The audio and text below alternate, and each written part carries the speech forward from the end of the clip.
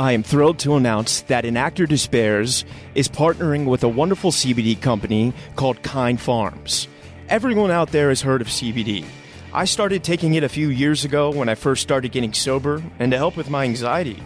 Sadly, as one can do, I was overtraining in the gym, and a friend recommended a topical and a tincture to help with the pain. I tried it, it was okay. However, recently, I was introduced to a product that has really changed my life. Not only has it helped me with anxiety, but I am stronger than I have ever been. I'm able to carry out lifts my body used to prevent me from doing. Kind Farm products have single-handedly changed my life athletically and personally. They utilize 100% local licensed farmers, organic cultivation, and CO2 extraction for superior CBD. Kind Farms is turning CBD to a kind alternative to pharmaceuticals. Let's transform Tobacco Row into Hemp Row. If you want to get involved, please reach out. Together, we can make a difference. You can use my code RYAN10 for 10% off. You can find them on Instagram at Kind Farms Inc., all one word. That's KINDPHARMSINC, and their website is kindfarmsinc.com. Once again, my code for 10% off is RYAN10. And now, let's get started with today's show. Welcome to An Actor Despairs. I'm your host, Ryan Perez.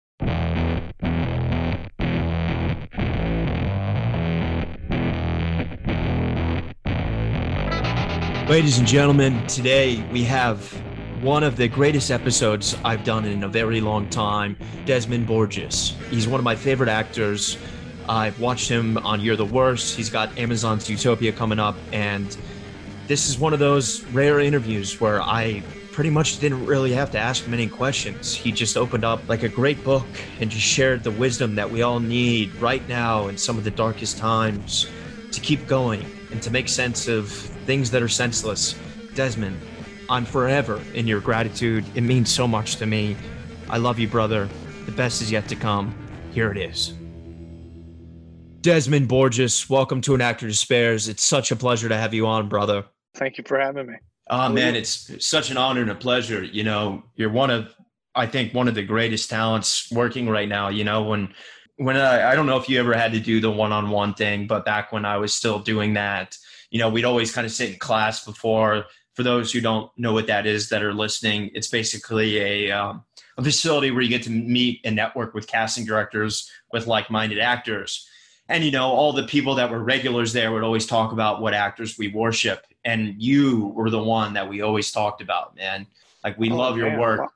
You know, like Sig Day Miguel and Steve Vincent are brothers of mine. Oh. The house that Jack built, your work in that is so great, man. And thank you. Man, you know, that oddly enough, the premiere of that movie in New York City is where I met my now wife. No way. So, yeah. Because E.J. Bonilla, who plays the lead, who plays Jack in the house that Jack built, his cousin is my wife's best friend, and she had an extra ticket to the premiere and brought her along that night. I was wearing a cool white bone beluga whale tie clip.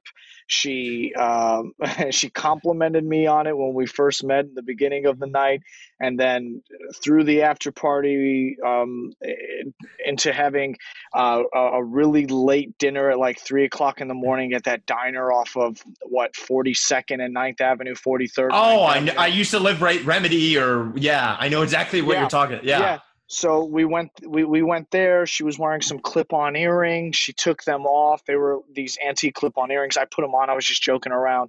And at the end of like the dinner, you know, I mean, it's 4:00 in the morning. It's not dinner. We're all just going home, trying to after putting some food in our bodies. And she was like, "Can I have my earrings back?" And I gave her one. And I said, "I'll give you the other one if you allow me to take you out to dinner sometime." Oh.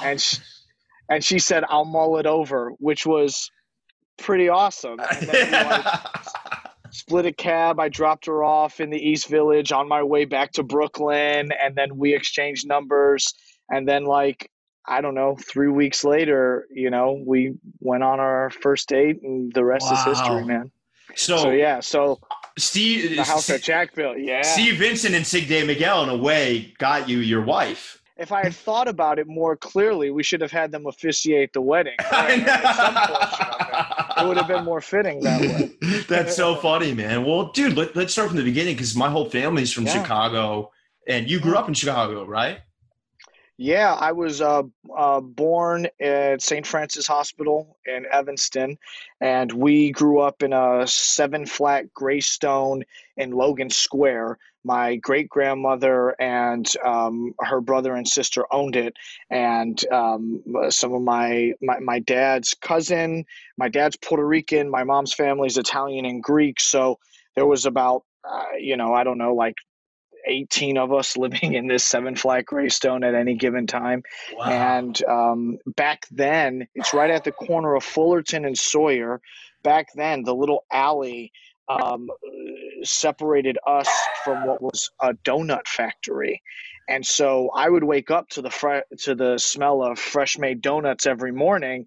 And since my great grandmother was just kind of like the matriarch of the building who stayed home, people came, had coffee, she would make dinner for the bakers, bring them over dinner, and they would give her fresh pastries and donuts every morning, and then that's what she would have when people came over to hang out and have coffee throughout Wow. the day. That's Yeah. so beautiful, man. So was that Yeah. a fun childhood then? That sounds amazing. It was, it was pretty cool. I mean, it was so tight knit. I feel like, unfortunately for our family, as some of, our older family members, started passing on, everyone's lives started going in different places. People started moving out into the suburbs. My grandmother moved out to Elmwood Park. I had other people, other family members who were moving in other places. So we weren't necessarily in the same place all the Yeah. time. And there was something about that feeling, that energy. Every holiday was in that building, everybody's birthday was in that building. The Gypsy Boys would come over and play music till like 6 in the morning on Christmas Eve and on New Year's Eve, and like the kids would be up. I used to fall asleep underneath the kitchen table because I didn't want to leave the party, but I was, Wow. like 5 years old and ridiculously tired. But like that feeling of family and community is something that I grew up around, and that I still yearn for, and it makes me sad that we no longer have that, and a lot of us aren't really in the same Yeah. place anymore. It's Yeah, go ahead. fractured and it's a bummer. No, I'm a child of divorce. That your childhood was my dream childhood. That's what I always really wanted. But that's amazing. Mm. So talk to me. Where did the performing bug come in? Were your parents artists at all? No, man, my pops worked two jobs for as long as I can remember. My mother's old school barber. Wow. And we had a lot of musicians in my family, so I have seen a variety of uncles and cousins play different gigs. Like I said, they would come over to the house, they would play really late at night, and just kind of that energy of playing for each other and giving to each other and feeding off of each other, I learned from them very early on. My grandfather, my mother's father, who passed away just after I turned two, used to sing in nightclubs. And everybody has always told me that he and I mirror each other very, very similarly. So I think Wow. a lot of that energy and that bug that was in him, got passed down to me genetically. And then, I try to take him with me, as much as I can. I actually named my production company after him. So No way. yeah, That's amazing. So you got yeah, you're yeah. doing your own stuff as well. Yeah, yeah, yeah. Well, trying to anyway. When you first incorporate, when you get into to that portion of whether or not you want to incorporate for your privacy, and if you're going to start building a production company, you had to figure out what the name was going to be. And super early on, I was like, Nappy Polo Productions, That's because that amazing. was, yeah, yeah. My grandfather's nickname was Nappy, so, Oh, and his last name was Polo, so to the loss, there brother. it To is. the loss. That's Yeah. amazing, man. So Okay. then growing Appreciate it. up, did you go into the city for theater? Oh yeah, all the time. I mean, I think one of my first theatrical experiences that I remember was like the wildest one. It was in the theater district. I don't remember what it was back then, but we were going to see Muppet Babies the musical, Yeah. and they were filming the scene in Child's Play where the guy, I can't remember, Raymond James, something James, I don't know, who puts his soul inside the Chucky doll. Yeah. When him and the guy are shooting at each other outside of the toy store, they were filming that scene under the Randolph L tracks. And we like walked by it and were really nervous because, you know, back then in the mid 80s, I mean, it still isn't very well lit over there.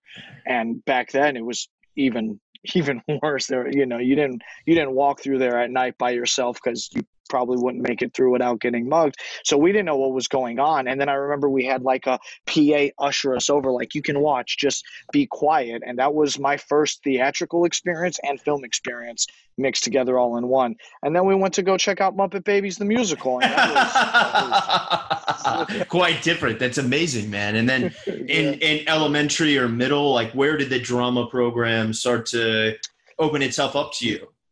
Yeah, I went to a Spanish-speaking preschool in Logan Square, and we had a lip-syncing competition, and I did La Bamba, and I won, and I got to perform it on like the equivalent of whatever Telemundo was then, and I think that's kind of where it started. I was in every play in every grade from like that point forward. I even played Martin Luther King Jr. at one point, and to this day I still don't understand why, because we had black kids in my class, you know, and it was just kind of like, I understand I was a talented 7. Yeah, you were pretty good, man.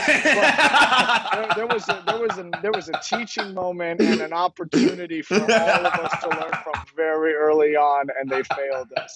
But, you know, and then we moved to Houston, Texas when I was 10 years old. Part of the reason was my mom's sister, her husband, and my first cousin Sean, who was my only first cousin on my mom's side, lived there, and they wanted Sean and I to grow up together similarly to the way that we did in that 7-flat Greystone and the way that they did, because my mom was born and raised in that Greystone.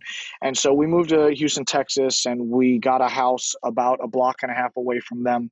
And I was there from when I was 10 till I was 18. And that's when things really started cooking. I was playing a lot of baseball, a lot of basketball, very competitively, and doing theater in middle school and high school. And then my pops passed when I was 15. Oh, I'm so sorry, colon cancer. brother. Oh, thank you, man. Appreciate it.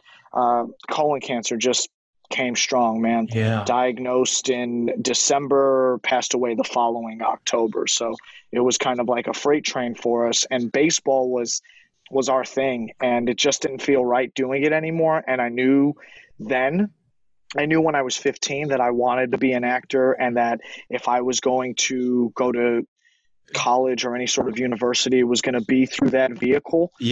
So I stopped playing baseball. I stopped playing basketball. I got an agent in Houston. I started going out on commercial auditions. I started doing a couple of plays outside at local theaters. I wasn't at like the Alley Theater or anything like chopping it up. But were Linklater and Robert Rodriguez and Tarantino doing their stuff in Austin at this time, or?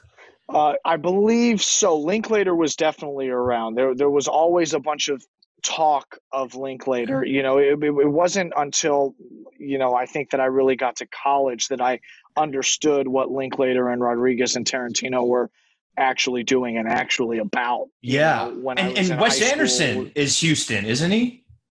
Is he? I think so. That makes sense. Yeah. That makes sense. It sounds right. It sounds right. There's like a really affluent area of Houston that I know he came from, because his like parents were very famous advertiser. Kingwood. Kingwood, right? Yeah. Because that private school, my college roommates in that first scene with God, what is that? Bill Murray and the drummer from Phantom Planet. Oh, right. Yeah. I feel so bad that I can't think of it right now. You know what, brother? I have just given up on trying to remember people's names at this point. It's just it's Desmond, right? Whatever you want at this point. In my 20s, I could remember everyone's names. In my 30s, it's like, hey. Yeah. Well, so then talk to me. Being in Houston, obviously that's amazing that you got an agent. You know, commercials were great, but having that riveting experience in childhood in Chicago, and especially that theater, community there. I don't know the Texas one, so I'm not going to pretend to know it. But did you feel like, because like I don't know growing up in Chicago what it looks like, because like for most people this business is binary. It's LA or New York, and now that's slowly changing. There's pockets. There's Atlanta, Chicago, New Mexico. But for you, the Guthrie, like there's so many great things for Desmond. What did it, when you were 15 and you quit baseball and you were trying to figure this out, did you have an idea of where you wanted to go and end up? I was always really drawn to the theater school at DePaul University. I was baptized at St. Vincent de Paul. I was always very much aware that their program almost exactly mirrored Juilliard's. Because they have cuts, right? Well, they used to. They stopped that a few years after I graduated from. Wow, there. Yeah, because they switched over, and I think they only do a first year invitation only back. Where they went from with us, they went from 50 to 36 to 20. So there would be two cuts one after the first year, one after the second year. And now I think they bring in closer to 60 and they get somewhere closer to 30. And it's not like sort of an exact science. When I was there, they only allowed 22 people to go on to the last 2 years of the BFA program. So talk to me about that. Is that what's that like as an experience? Because I would feel on pins and needles the whole time. Sure. I mean, it was always something that was talked about, but at the same time, it's kind of a real world experience while you're paying for it, which isn't necessarily healthy as an 18-year-old. Yeah. Probably, but I viewed it very much as everybody, including my professors, were colleagues. All of them were already working in the Chicago theater scene, off Broadway, on Broadway, coming back, teaching classes. So it was kind of like we were already working in the Chicago theater scene, even though we necessarily weren't at that time. And I just always thought to myself, hey man, if I get cut, that's what's supposed to happen. It's not going to stop me. I'm in Chicago already. There's a variety and plethora of non-union opportunities here that will allow me to get my feet wet and build who I am as a person and as an artist. So that's not going to stand in my way. And, fortunately enough for me, I was able to, make my way through the program. And I felt like I really got this toolbox that I'm able to just kind of dip back into whenever I need. They really gave me, the opportunities and the courage and the confidence to kind of really dip my toes into whatever medium is out there, And I'm very thankful for that. And our grouping of people that we had together was really great. We're always pushing each other. And that's one of the cool things about being in a class like that in an ensemble-led city, because LA is all about producers, New York's basically all about directors, Chicago's all about the ensemble and building and working with playwrights and telling the story to the best of our ability without necessarily thinking about profitability. So we were already kind of doing that within our acting class, and it was a super easy transition for me afterward, being in the Chicago theater scene. I actually, right after I graduated, I went to the Children's Theater Company in Minneapolis and worked there as an ensemble member with them for one season. So I did 7 plays in 12 months there. And that was super cool because I had never been to Minneapolis before. The theater culture there per capita, they have more theaters per capita than any other city in the United States. I believe that. I toured with a rock band for a long time, so I saw that. Oh, wow. Yeah. First Avenue and all those venues right around there. Yeah. I met Prince. No way. At First Avenue. Yeah. Did you get to see him live? No, he was just there watching open mic beatboxing night, which I was floored that Prince is just walking in, sitting in the back, watching people get up and freestyle beatboxing. Like, that's amazing. It is. And for me, like, at the age of 4, I somehow saw the movie Purple Rain. I don't think I was supposed to. In fact, I know I wasn't supposed to, but I was so enthralled with him and the love story between him and Apollonia that I found a broken guitar in my alley. This is back in Chicago in Logan Square. And I would walk up and down the halls and sing Purple Rain for anybody that would allow me to do it. Wow. So, yeah, it was a really cool. And then, oddly enough, he died on my 33rd birthday. So there's a lot of Prince connection in my life, even though, you know. Well, when the movie happens, let's start it here, Desmond, for Prince. I'm going to make it happen. I'm calling CAA right now. Dude, let him know.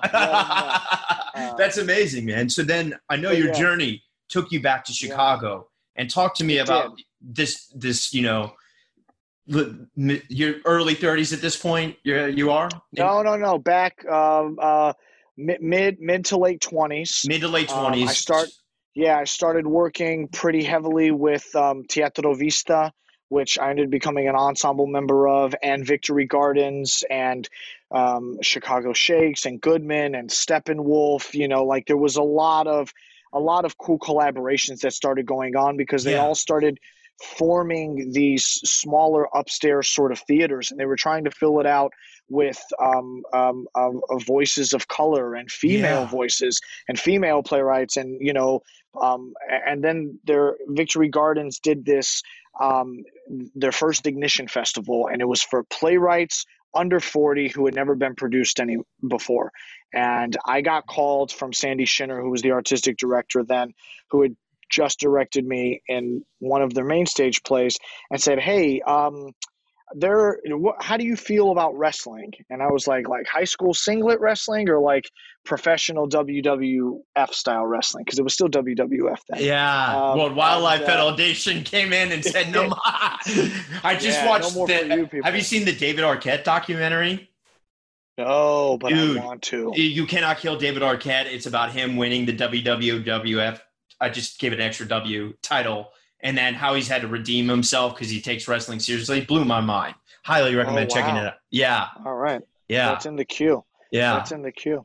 So then this script came across my desk. It's called The Elaborate Entrance of Chad Deity by Christopher Diaz. And I know it well. I went to NYU. Yeah. So we did the first reading. Well, at first I read the opening monologue and I cried afterwards because I had never, other than seeing John Leguizamo's Freak, I've never read anybody's words or heard anybody's words that sounded exactly like what my life was like growing up. Yeah. And then I kept on reading the rest of it, and it clicked with me on so many levels as an ethnically ambiguous person, as a marginalized individual, as an individual coming from a lower middle class family, as somebody who always feels like they're having to break out of a box because people are too lazy and just want to compartmentalize you into the one thing that they know you fit in, right? Totally. And this is what this whole thing's about. It's a hip hop satire about this underdog Puerto Rican wrestler from the Bronx dealing with issues of racism, capitalism, and stereotyping through the world of WWE style wrestling, right? I think it's the best play since Motherfucker with the Hat for like Latino. You know what I mean? Like, those are the two plays that my last name's Perez, man. So I may not look it, but yeah. I see it. But we know. See, we can, depending on what our facial hair looks like, we can, pass for a myriad of ethnicity. So that play was a huge hit. Yeah. So that play is just kind of what jump started it all. It was immediately deemed a smash hit by the Chicago Tribune and everyone else, so much so that they took the picture of myself and Usman Ali, who played Vigneshwar Padgewar, and we become a duo of of course, terrorist, Che Chavez Castro, and he was the fundamentalist. He basically looked like Osama bin Laden, and I looked like a Mexican mariachi drug lord who was ready to take you down.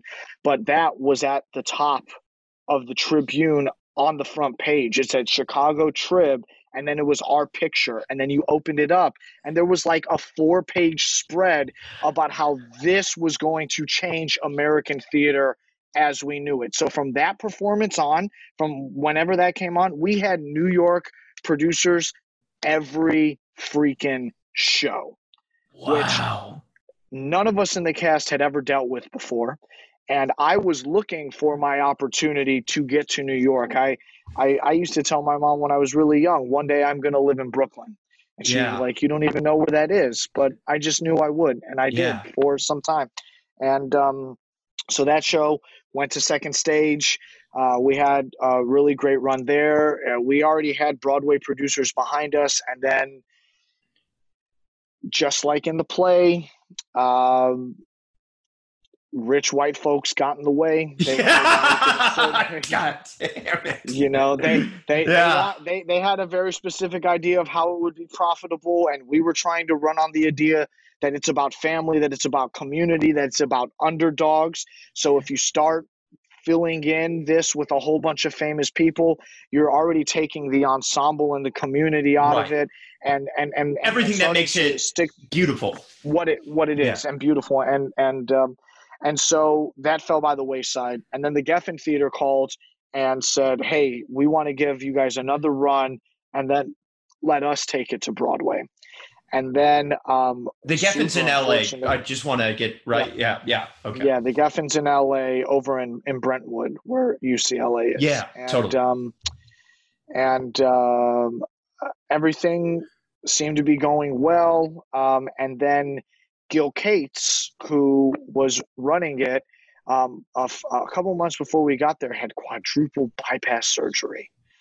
And he was on his way. It was like our second week of rehearsals, walking from the theater to his car. Heart just stopped. And it was we thought about stopping, and just because it just didn't, when something like that happens, when someone with that sort of hold on people, when something like that happens to somebody like that, and it's just kind of like, well, why are we doing this? Is this silly play about wrestling? And then the Geffen itself was saying, no, like, we still think it's necessary. Gil would want it to go on. Let's keep doing it. So we did, and it never, made its way to Broadway from there. But it changed your career forever. Yeah, I mean, between the production in New York and the production in LA, there were so many faces who had never even heard of me before, who were now well aware of what I could do, and saw the possibilities of how much more I could do other than that so many doors just started flying open for me, and I transferred strictly to film and television and really haven't been back to theater since. I don't blame you, man. That's amazing. And so then obviously I imagine at this point, when you have all these big faces and all these phone calls, you flex up agent wise, right? So you can get the film TV, or do you stay? No, I stay. When I moved, I was with Stuart Talent in Chicago. The best. When I moved to New York, moved to New York, I stayed in the family. I really connected with Don Burge and everybody who was there. And I was with them from, oh goodness, what are we in now? 2010 to 2018. So I was in the Stuart Talent family for almost 11 years between Chicago and New York. And then I started just kind of getting an itch within myself. Like, not that things weren't going great. I was coming off of a 5-year run of a critically acclaimed television show on FX, which is one you're of the worst for those cable networks.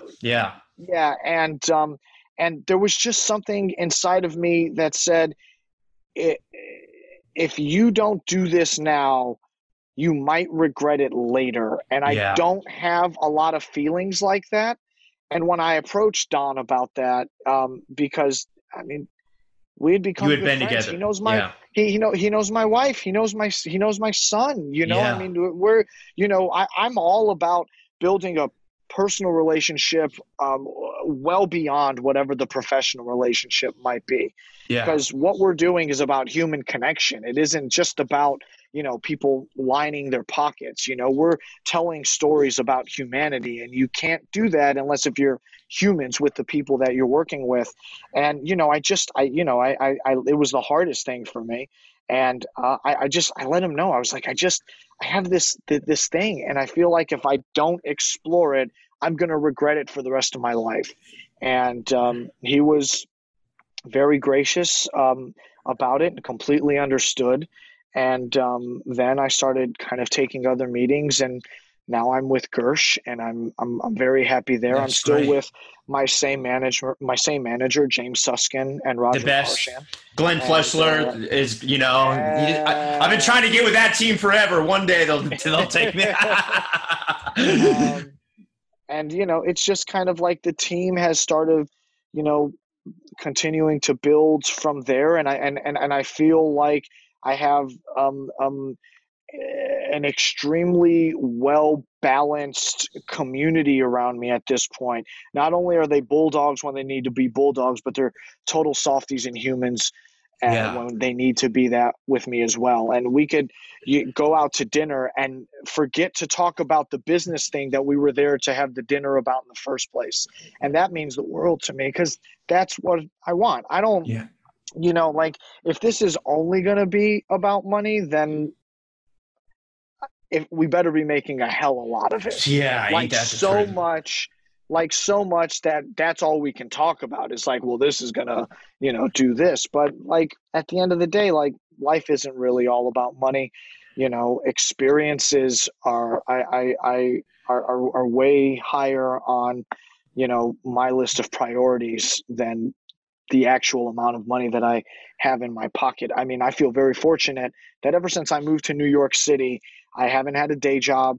I've been able to float myself as an individual. And now through this career, you know, I can float my family, and there's always food on the table, and, you know, the kids' colleges, there's being money invested in that. And, you know, I mean, knock on wood, it continues down this path for us.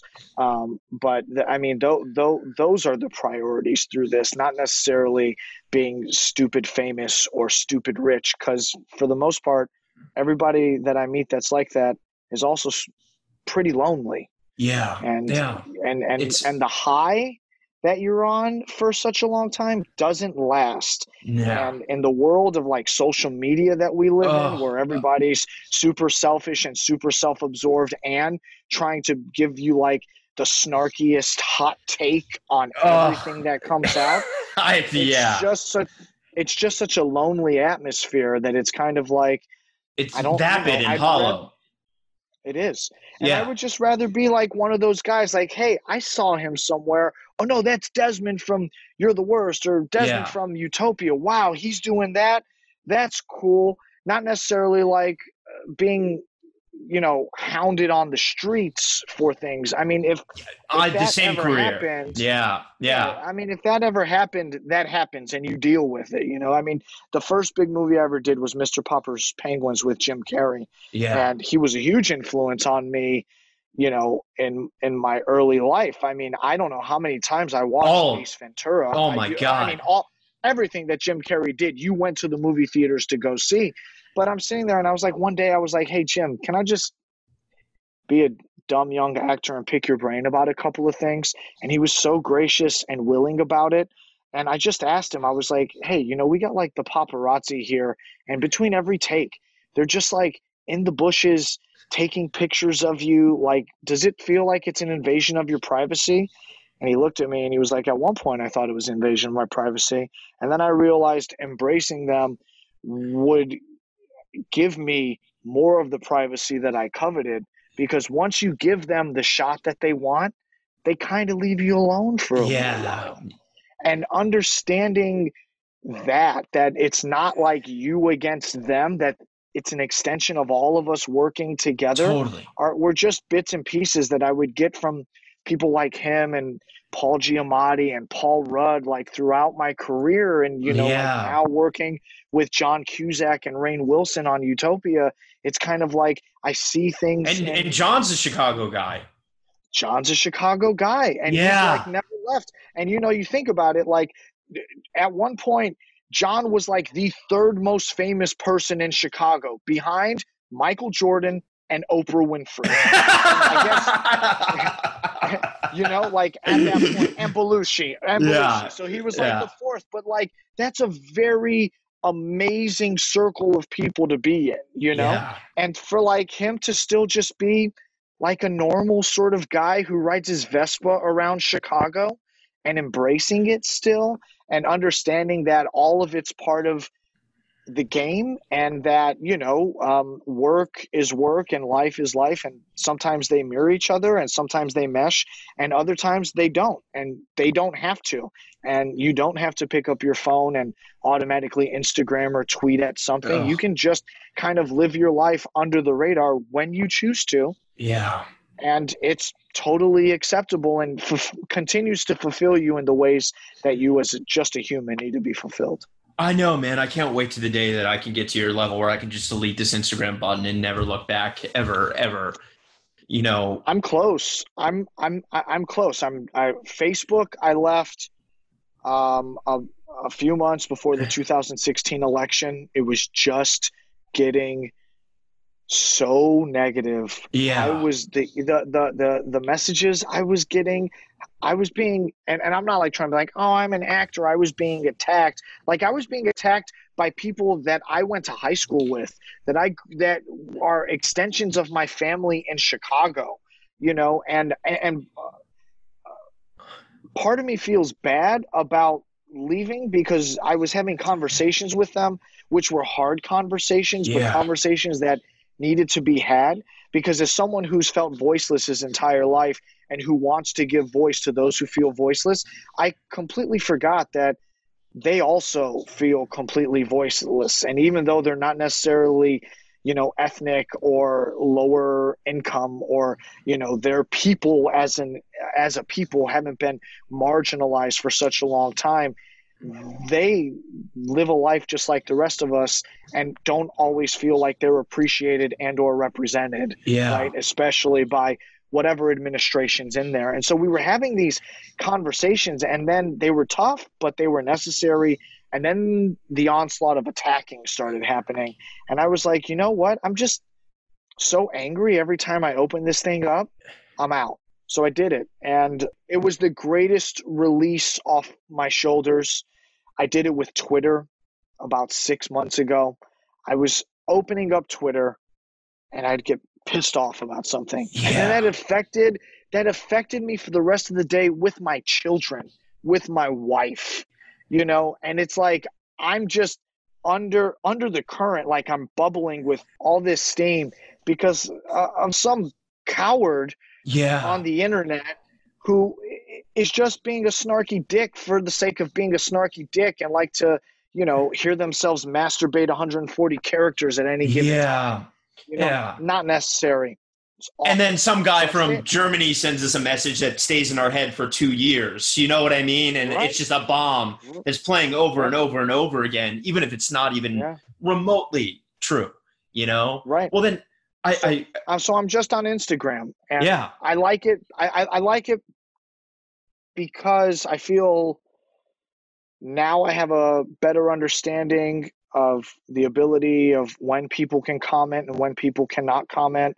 And I'm actually better now at just not reading comments really anymore.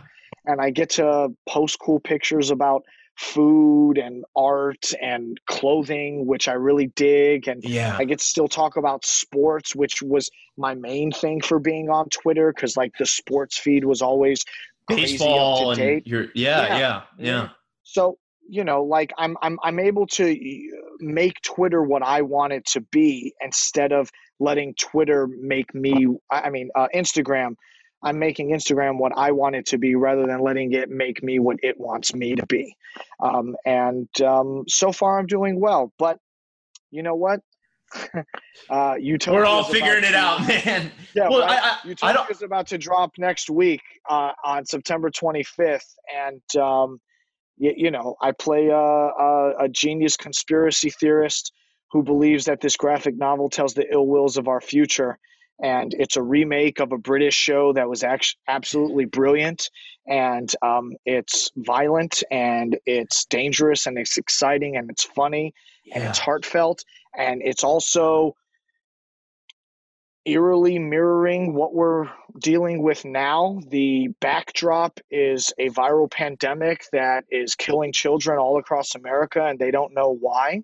Wow. Gillian Flynn, who wrote this adaptation of it, started with it 7 years ago.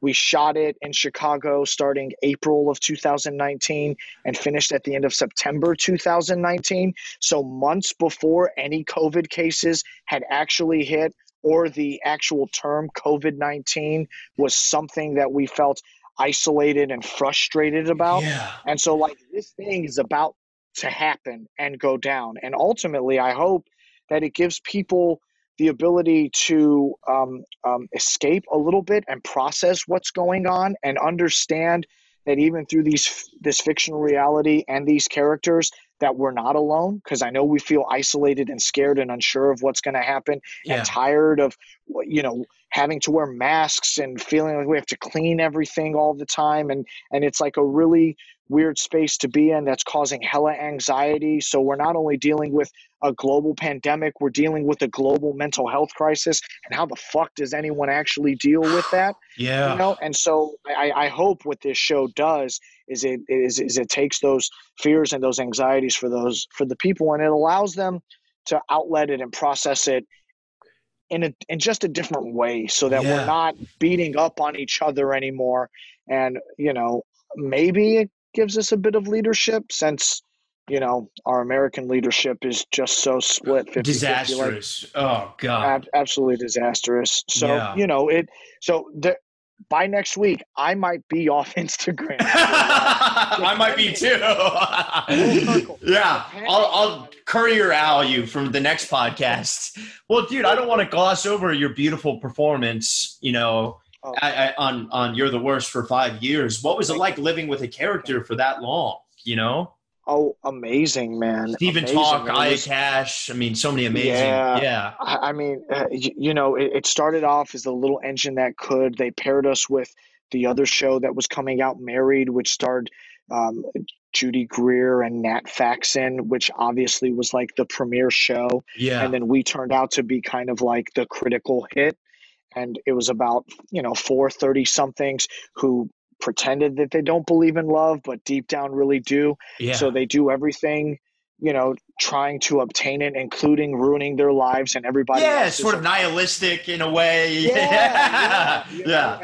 I got to dig really deep into, this really beautiful human named Edgar Quintero, who was PTSD.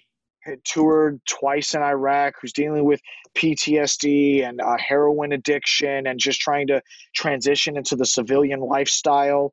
And I got to really connect with, and this was the best thing about social media during those 5 years, I got to connect with so many vets who were so thankful that we were showing this version of a vet.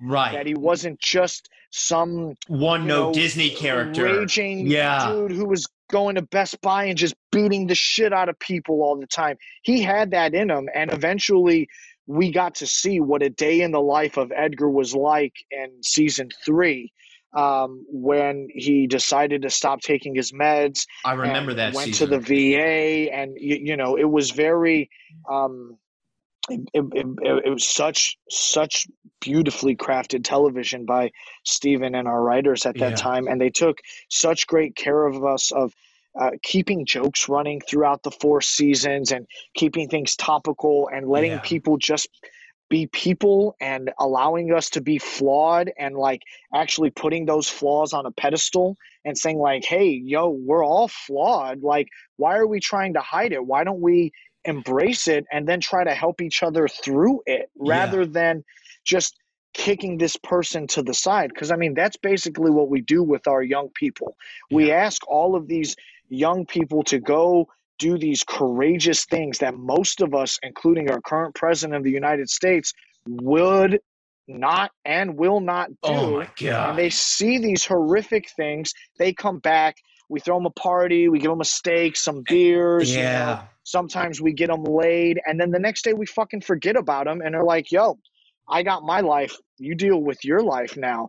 And the thing of it is, like, these people have been away from any sort of civilian lifestyle for a variety of years, sometimes decades. And you just expect them to assimilate back to a world that looks familiar, but they don't really understand or know without no any coping community. Mechanisms. Yeah. Right. And if they are dealing with any mental health issues, we're just going to give them a bottle of pills that we give everybody else and be like, hey, sorry if your dick doesn't work, but at least you won't be like, you know, trying to take a gun into a movie theater. Yeah. You know, it's just kind of like, it's like, whoa, like, what are we doing? What are we saying about our value to them and how much we respect them and ultimately cherish what they sacrificed in order for us to be free and to have the stupid cell phones that are in our pocket all the time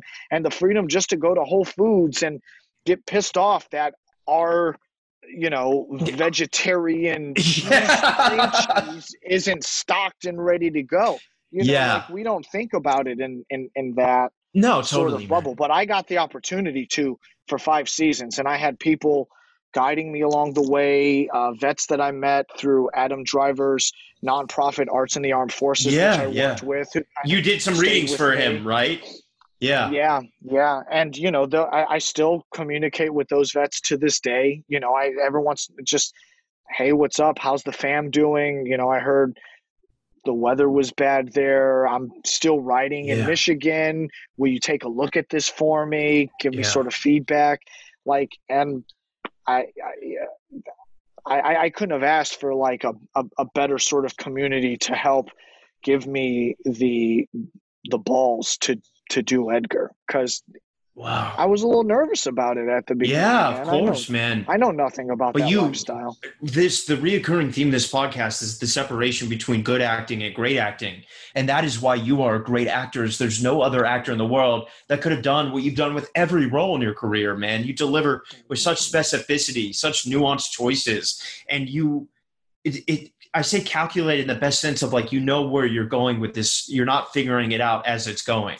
And in an organic sense, not in a negative connotation. You know what I mean? And that's master acting, man. And it's watching you act inspires me, because I'm like, if I could do 1/10 of that, I'm cool. You know what I mean? Like, but you can, bro. You just need the right right people around you. I mean, for I don't know how long, I was always being in the same sort of vicinity. Like, I can do that. I want to do that. I'm yearning to do that. I just needed the right vehicles and people around me to give believe me the in opportunity. You. Yeah. And I mean, that's basically all, you know, all it is, because one of the things that I have trouble grasping is, in such a creative profession, people's imaginations stink. You walk into a room and most of the time they want you to be that exact thing rather than seeing that you have that capability and allowing you to blossom by actually working with you. It's not until you're like, you know, fucking Daniel Day-Lewis that someone's like, hey, look, I want you for this. I know producers and investors don't think you're right, but I know you can. Let's make this shit happen. But it's not until then that they allow that. Other than that, they just want you to do your thing. So my whole thing is, I look at you and I don't know you very well, but in my mind, you can do anything. If you told me, yo, I can dunk, I'd be like, I believe you. You could dunk. Not that very many. I can't. Right. No, I'm 5'11". But the fact is like there's these boxes that people want us to live in and think that we should be okay living in, and it's like, yo, I'm not one box. I'm not even two boxes. I'm like a billion different boxes, man. And as long as I give me a safe space to like stretch out, like you'll see how many of these boxes we can actually hit, and it'll be beneficial for both of us. It's not like it's just going to be good for my career. Like you'll be learning as well along the way about your craft and giving opportunity. And, you know, it's like a whole catch-22 scenario. Yeah, right? man.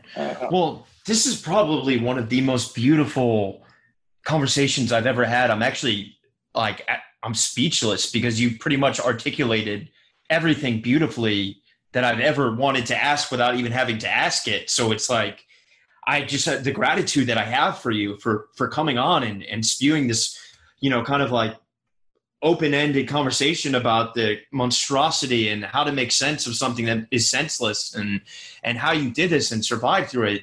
Desmond, it means so much to me, man. Like I could cry, you know, I think, bro, I'm so excited for Utopia, and I know it's going to be huge for you. And I just kind of want to end, you know, on two final questions, man, you know, I don't want to say just the actors, for the artists listening, for the aspiring writers, directors, you know, even like the aspiring people that are going to go in the armed forces, for anyone pursuing some kind of dream, what advice would you have for them? Understand what success means to you and strive for that. Don't strive for other people's visions of what your success should be. Yeah. Because at the end of the day, you have to look yourself in the face, in the mirror, in your face, and be okay with the decisions that you made and the path that you're taking, because nobody's path is exactly the same. And the things that you think are going to blow you up never do. Sometimes don't. And the little things that you think are dumb and stupid are probably the next thing that's going to get you to that next phase or level that you want to be in. And ultimately, no, you're not competing against anybody else.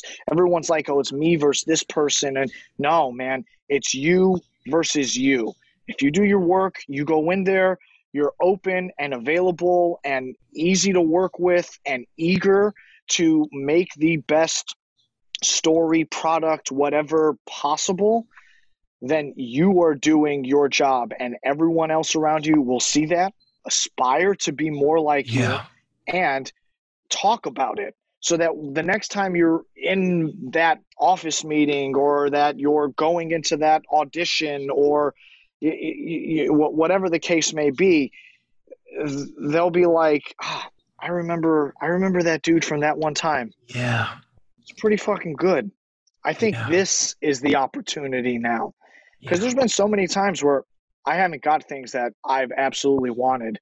Yeah. And later on, those same people have called me back for something that's absolutely better than what I was so heartbroken about that I didn't get the first time. And that's why I got to say, Sig and Steve have been those guys for me, you know, like, so I love that. I just wanted to, I'm not trying to, Sig and Steve, I'm sorry, dude. I'm not trying to blow you guys, but you guys have been so good, you know, but man, that's amazing. True. And Desmond, man, I think you're going to be, you know, next year I'm going to have to go through 17 channels of CAA to get you to come back for season 2. Not at all. Not at all. We'll make it happen. I love to come back and chat with you anytime. I'm sure you can tell I very much enjoy this. Like me too. Like I said, this is the heart of what art is, and I didn't mean to rhyme there, but like this is what it is. It's about talking. It's about challenging.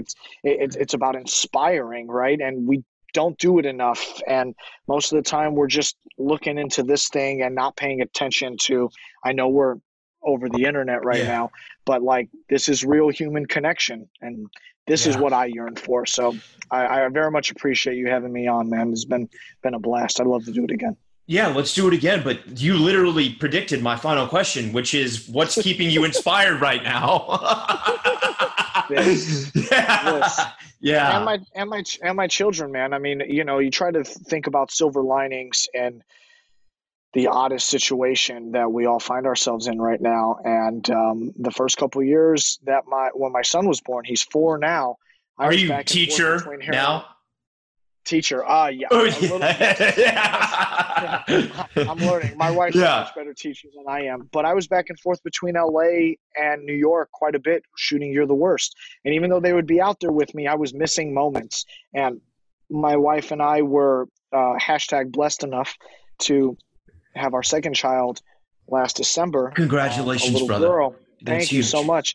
And I have been here every moment of every day, and it is the most inspiring and greatest thing that has ever happened to me. It's sick. It makes me sick to my stomach that people are hurting right now, but I get to spend every morning being woken up by my son and my daughter and spend the entire day with them. And I'm definitely a better human now because of it. So thank you, COVID, but don't thank you, COVID. Yeah. You know? Thank you, Desmond. sort of thing. You know, man, thank you for coming on. Such gratitude, and I'm so excited for you. And today's Monday. So what day is Utopia coming out? Friday, September 25th, because what day are we on now? September 17th. So 8 days from now, all 8 episodes will drop on Amazon Prime, and all English-speaking countries around the world will get it. And then on October 23rd, any non-English-speaking countries will then have it dubbed into whatever language they speak on Amazon Prime. It was penned by the magnificent Gillian Flynn, who was her first-time showrunner. We had, and I got to throw this out there because this is like the real deal. Please. Sasha Lane is our female lead and a lady of color. Ashley Lathrop is also one of our female leads and a lady of color. And the majority of our executive producers and almost every department head was one of the most ridiculously talented, caring, kind, thoughtful, charismatic women that I have ever met in my life. And the experience that I had on this set was smoother than any other set that I have been on. And if this is what it's like when we put these strong, thoughtful, caring, ridiculously talented women in charge, sign me up for it every day of the week. No offense to the gentleman, but it's time. It has been time. And I'm extremely proud of this coming out, knowing that I had that sort of support and guidance around me. So I love that, and I can't wait to check it out. Desmond Borge, let's do this again, brother. Let's grab coffee sometime in Brooklyn. I'm wishing you nothing but luck with this teaching chaos that's coming up, and I can't wait to see the show, man. Thank you so much, brother. Enjoy it. All right, Thank you absolute so much. love. Peace. All right, talk soon. Stay safe. If you like the show, rate, review, and subscribe wherever you listen to podcasts. Thank you for listening.